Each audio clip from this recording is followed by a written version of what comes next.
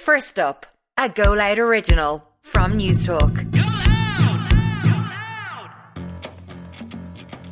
Good morning, I'm Tom Douglas and this is First Up, all the news you need to start your day. On this morning's edition, tented accommodation for Ukrainian refugees will open in Gormanstown in County Meath later. An Irishman remains in a critical condition in hospital this morning following a shooting at a Spanish nightclub. And Taoiseach Micheál Martin's due to arrive in Japan today as part of an official visit to the Asia-Pacific region. First up though, tented accommodation for Ukrainian refugees will open in Gormanstown in County Meath today. Up to 150 people fleeing the war will be temporarily housed there this week. It has a capacity for 350. The centre is opened because of a chronic shortage of space at the country's main reception centre, that is City West in Dublin. It's the first time tents are being used and the Integration Minister says they could be added in other areas to meet future demand. CEO of the Irish Refugee Council, Nick Henderson, says using them is unacceptable though. I think it's a very serious indication of the situation that we're in. 16 people to a tent accommodated on Defence Force land. It's really very concerning.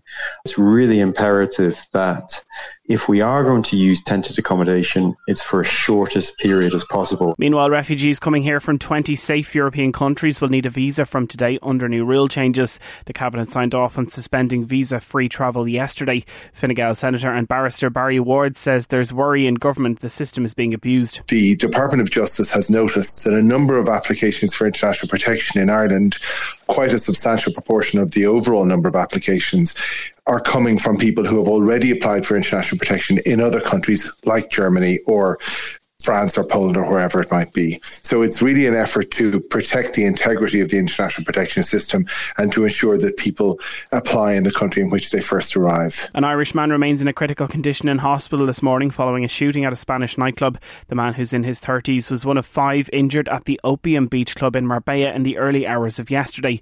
It's believed a fight broke out and he was caught in the crossfire.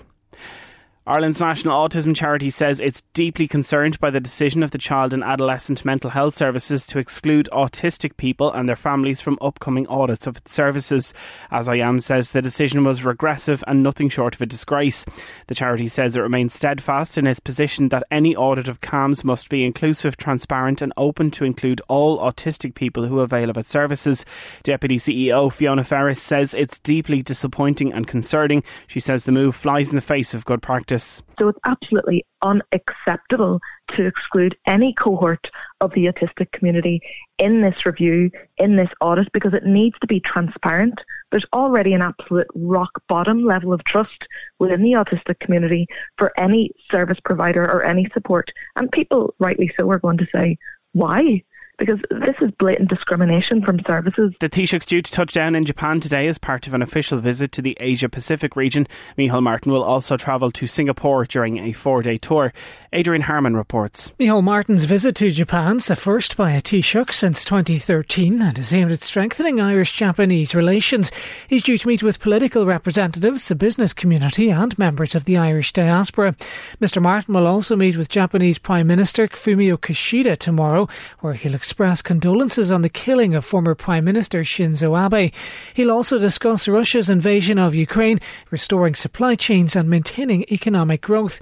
On Thursday, the Taoiseach will fly to Singapore, where he'll meet Prime Minister Lee Hsien Loong. The visit will be the first by a Taoiseach there since 2004. Before travelling home late on Friday, he'll meet with Irish companies operating in the country, engage with the Irish community and visit Changi Chapel and Museum. And finally, Kate Mulgrew says it's hard to believe there hasn't been a Star Trek series aimed at kids before. The actress reprises her role as Captain Catherine Janeway in the animated show Star Trek Prodigy.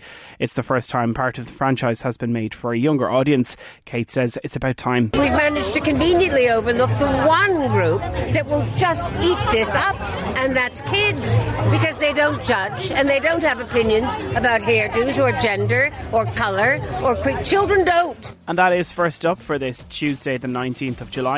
I'm Tom Douglas. Please start your day with us again tomorrow. In the meantime, check out all the news you need on newstalk.com.